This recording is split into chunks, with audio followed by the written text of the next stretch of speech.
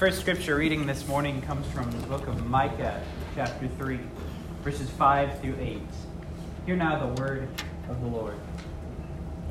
This is what the Lord says. As for the prophets who lead my people astray, if one feeds them, they proclaim peace. If he does not, they prepare to wage war against him. Therefore night will come over you without visions, and darkness without divination. The sun will set for the prophets, and the day will go dark for them. The seers will be ashamed, and their diviners disgraced. They will all cover their faces, because there is no answer from God. But as for me, I am filled with power, with the Spirit of the Lord, and with justice and might, to declare to Jacob his transgression, and to Israel his sin. The second scripture reading this morning comes from Ephesians chapter 5, verses 8 through 20. Hear now the word of the Lord. For you were once darkness, but now you are light in the Lord. Live as children of the light, for the fruit of the light consists in all goodness, righteousness, and truth. And find out what pleases the Lord. Have nothing to do with the fruitless deeds of darkness, but rather expose them. It is shameful even to mention what the disobedient do in secret, but everything exposed by the light becomes visible, and everything that's illuminated becomes a light. That is why it is said, "Wake up, sleeper, and rise from the dead, and Christ will shine on you." Be very careful then how you live, not as unwise, but as wise, making the most of every opportunity, because the days are evil. Therefore do not be foolish, but understand what the Lord's will is. Do not get drunk on wine, which leads to debauchery. Instead, be filled with the Spirit, speaking to one another with psalms, hymns, and songs from the Spirit. Sing and make music from your heart to the Lord, always giving thanks to God the Father for everything, in the name of our Lord Jesus Christ. This is the word of God for the people of God. Thanks be to God. Would y'all pray with me one more time? Gracious God, we give you thanks for the gift that you've given us through your Holy Scriptures. Lord, I pray that you would open our ears and our hearts to what you've told us through them. And Lord, I pray that you would let my words reflect nothing other than your glory, that they would be entirely for you. Lord, bless this time and use it to draw each of us back to you. In your Son's name. Amen. So this is the fifth week now that we've been looking at the book of Ephesians. Seems like it's gone pretty fast, in my opinion. I don't know about for y'all, but we've covered a lot of ground so far. Now, remember, we're not just looking at Ephesians for the sake of looking at the book. We're looking at it in the context of trying to figure out what it means to be claimed by God as a member of his household of faith. What are all of the different implications? Now, we could talk about this forever. In fact, we probably will continue to talk about what it means to be a part of the household of faith. That's kind of what we do in church. But we've covered so far the things that Paul has told us we need to know. We started off by talking about the fact that in Christ we have an amazing blessing, but that because of our fallenness, we don't understand it. We talked about what it means to have a great inheritance through him, and how in order to understand those blessings, we have to better come to understand God. We talked about our faith being rooted in love, both the love of Christ for us and the love of us for God that develops as we go. And last week we looked at spiritual gifts, and in particular the gift of teachers that God has given us in the church. Now, it's so important for us to remember that we have special gifts that we've been given by God for the sake of other people. Spiritual gifts are oriented outward. They're not things that are meant for our benefit, although we have those blessings in Christ too. These are things that we are equipped to do so that we can go and help other people to see Christ. But being claimed by God is not just about what we do. If it was, then anyone who was charitable or kind or merciful could claim to be claimed. But we know that that's not the case because we know that our faith is not about what we can do, but rather about what Christ has done and what God is doing within us. So, knowing that, we can know that being claimed, we can know that our faith involves an inner change, not just a change of behavior. It's an inward change that yields outward effects. Well, in many ways, today's scripture ends at the same place as last week's. External actions are important, it tells us, to build up other people. And this leaves us with a call to try and understand God's will and then do what pleases the Lord. Paul says this in an interesting way by telling us to live as children of the light. It's kind of an odd phrase. This is one of those things that probably would have made more sense to the Ephesians who were hearing it for the first time than it does to us, because Ephesus was a place of much philosophy, and they talked about things like light and darkness all the time in a way that we don't necessarily do. But it's a really meaningful thing that Paul says here when he says to live as children of the light. And he explains that what he means by this is simple. He means be wise. He says be careful how you live, not as unwise, but as wise. How simple. What a simple thing to say, and yet something that we can pursue for our whole lives and never fully get there. Thankfully, he doesn't just leave us with that small commandment of be wise. He goes on to say what that involves. He says that wisdom means making the most of every opportunity. It means being temperate and self-controlled, but not somber. Being spirited instead, motivated in your joy by God rather than anything else. He says that wisdom means encouraging each other in the church and reminding each other of God's presence in their lives. It means rejoicing and praising God in every moment, whether that's easy and joyful or hard in those moments of trial and turmoil. And he says that wisdom is remembering to be thankful for the gifts that God has given. See, this is the other side to last week. When we said that spiritual gifts were things that were given to us by the Spirit, things that we were equipped to do for the sake of others, these are things that we're given by the Spirit and by spending time with God for our sake, for the sake of our own inner lives. But these two things can't be separated. They're two parts of the same whole. And of all these moments, all these things of wisdom that Paul lists, the first one shows a connection between last week and this week. And when he says this, he says, make the most of every opportunity because the days are evil. What he's saying is, see every opportunity, every day, as an opportunity to show hope to a hopeless world. The picture that we got in our first scripture reading from Micah paints a dark picture of a world where the people have fled from God and God's blessing has been removed from them, and the days are dark, is what it says. The prophets are no longer prophesying. And when they claim to be, what they're actually doing is just looking for money. It talks about days in which everything has fled from the way it's supposed to be.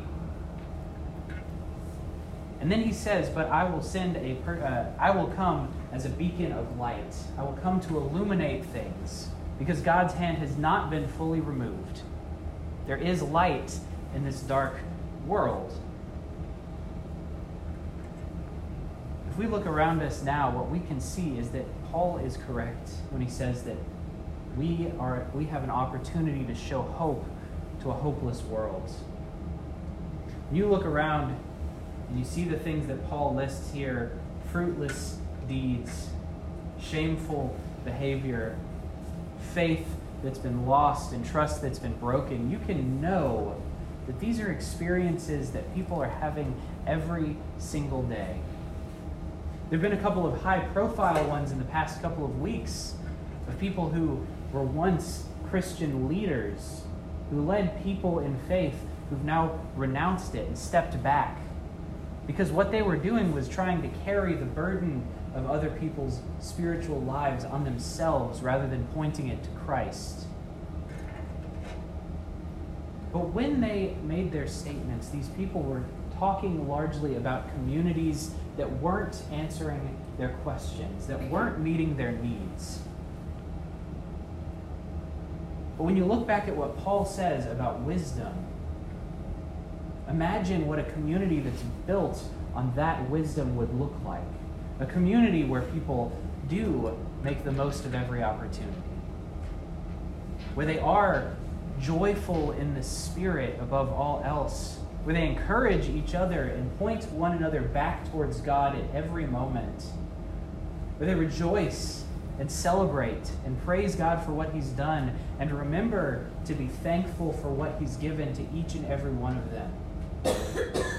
Imagine how amazing a community built on that wisdom would be to a world that's been darkened by hopelessness, to a world that's lost its faith. I've seen the power that a community like this can have. I knew a person who was about my age, just a little bit older than me, who lived in Arlington, Texas, which is a city between Dallas and Fort Worth, home of the Texas Rangers. And this guy, he worked at a college campus, and when he looked around at recent graduates and at current students, what he saw was a lack of community. He saw people who couldn't find a place to fit in, couldn't find an opportunity to connect with each other, and who were feeling beaten down and discouraged by everything that they saw, and didn't have anyone to help build them back up. And so he and his wife decided that they were going to try something different, and they started inviting people over to their house for dinner. They did this through their church. They worked with people in their church to make sure that the word could get out, so that people would know that this opportunity was here. And the first week, I think they said they had 3 couples that came to this dinner church kind of experience. But as the weeks went on, they started to get more and more people who were coming. And this wasn't just a once-a-week kind of thing either. This was a place where relationships were formed, where people came together for the purpose of focusing on God and building community. But then as they went back out into their weeks where they before had found no support and no hope, they kept in touch with each other and encouraged each other. They demonstrated the wisdom that Paul talks about here, which is that faith in community is stronger than faith without. But see, Paul isn't just talking about community here. This is something different. This is something deeper. Paul is talking about a substantive change in our lives. That coming to know Christ in a deep way changes everything. It doesn't just change our behavior, and it doesn't just change the communities that we're a part of. It changes our very selves down to our cores. It's the same thing when you look back at Jesus' ministry. When he healed lepers, he didn't just heal their appearance. He didn't just take away the wounds on their skin. He cured the underlying disease. See, leprosy is a disease that takes away a person's ability to feel pain, or to feel anything for that matter. And so as people went about their daily lives and they got small injuries, things that would have been easy to treat, they didn't notice. And those injuries festered and swelled, and they suddenly were very different looking people than they were before. And as this happened to them, they were cast out of their community. They were forbidden from coming to the temple. And their health continued to decline as they were alone. But Jesus came to the lepers, and he cured not just those flesh wounds, but he cured them entirely, their whole selves, so that they could come back into community, so that they could be a part of the temple life, so that they could come back to not only the people around them, but back into full relationship with God as well. See, the power of the Spirit changes us like a leper that's been healed. Or as Paul says here, like a person who's been woken up. But being awoken is a big change. The days are dark, like Micah says, with division and anger and sadness all around us. But the Holy Spirit shines a light in a dark world, which is great. But it brings all of the shortcomings, all of the emptiness, and all of the needs of a dark world into full view. And we, friends, can't just go along with them. When I was young, I was a person who very much liked to follow rules. I've always been a rule follower, and it was because I thought that it was the right thing to do. I was strict with my own time and with my behavior. I was legalistic. I had very clearly defined boundaries between right and wrong. And that's fine, but what wasn't fine was that I was also judgmental about this, and I looked at other people and said, I want nothing to do with you if you don't come to my standards. But as I came to live in the Spirit, as I grew in my walk of faith and began to look around and see a dark world illuminated by the light of Christ, I began to see people not as people to be pushed away, but as people that needed to be brought closer, not only to me, but to Christ. For me, the Spirit illuminated my need to love other people while still keeping those boundaries. Friends, what is the Spirit illuminating in your life today? What are the things that you may have been blind to all around, that as you walk in faith and come to know Christ more fully, you might start to see? Who are the people in your life who stand alone and need community? Who are the people around us who are hungry and need food? And friends, look all around and you'll see people who are in deep, deep need of something to fill their empty spirits. Let the Spirit of God illuminate these places in your life, and know that you were once darkness, but now are light in the Lord. There are two major parts of this that Paul lifts up. The first is that you have to care about caring for others. You're not just called to be illuminated internally, but you're called to be a light in the world as Christ is a light in our lives. We're called to go and reflect that hope, reflect that joy and that opportunity, that fullness of life into everybody that we meet. And then second, you have to keep a tight grip on your own actions in pursuit of God. Paul is clear about this. Yes, we have to go out into the world, but we can't let ourselves be changed in such a way that draws us away from God. Because at the end of the day, what we're called to do is live as children of the light, to be changed by the Spirit so that we might change the world. So as you go out from here today, I want to invite you to look for the places in your life that the Spirit is illuminating. To look for the things that you are being drawn to and called to, and the ways that you might serve God in every part of your life. And I want to invite you, as you do so, to remember that the way that you can be a light is the same way that a city on a hill can be a light for the world around it. by being an example of what can be. So go with God and go in the Spirit, and let that be your source of joy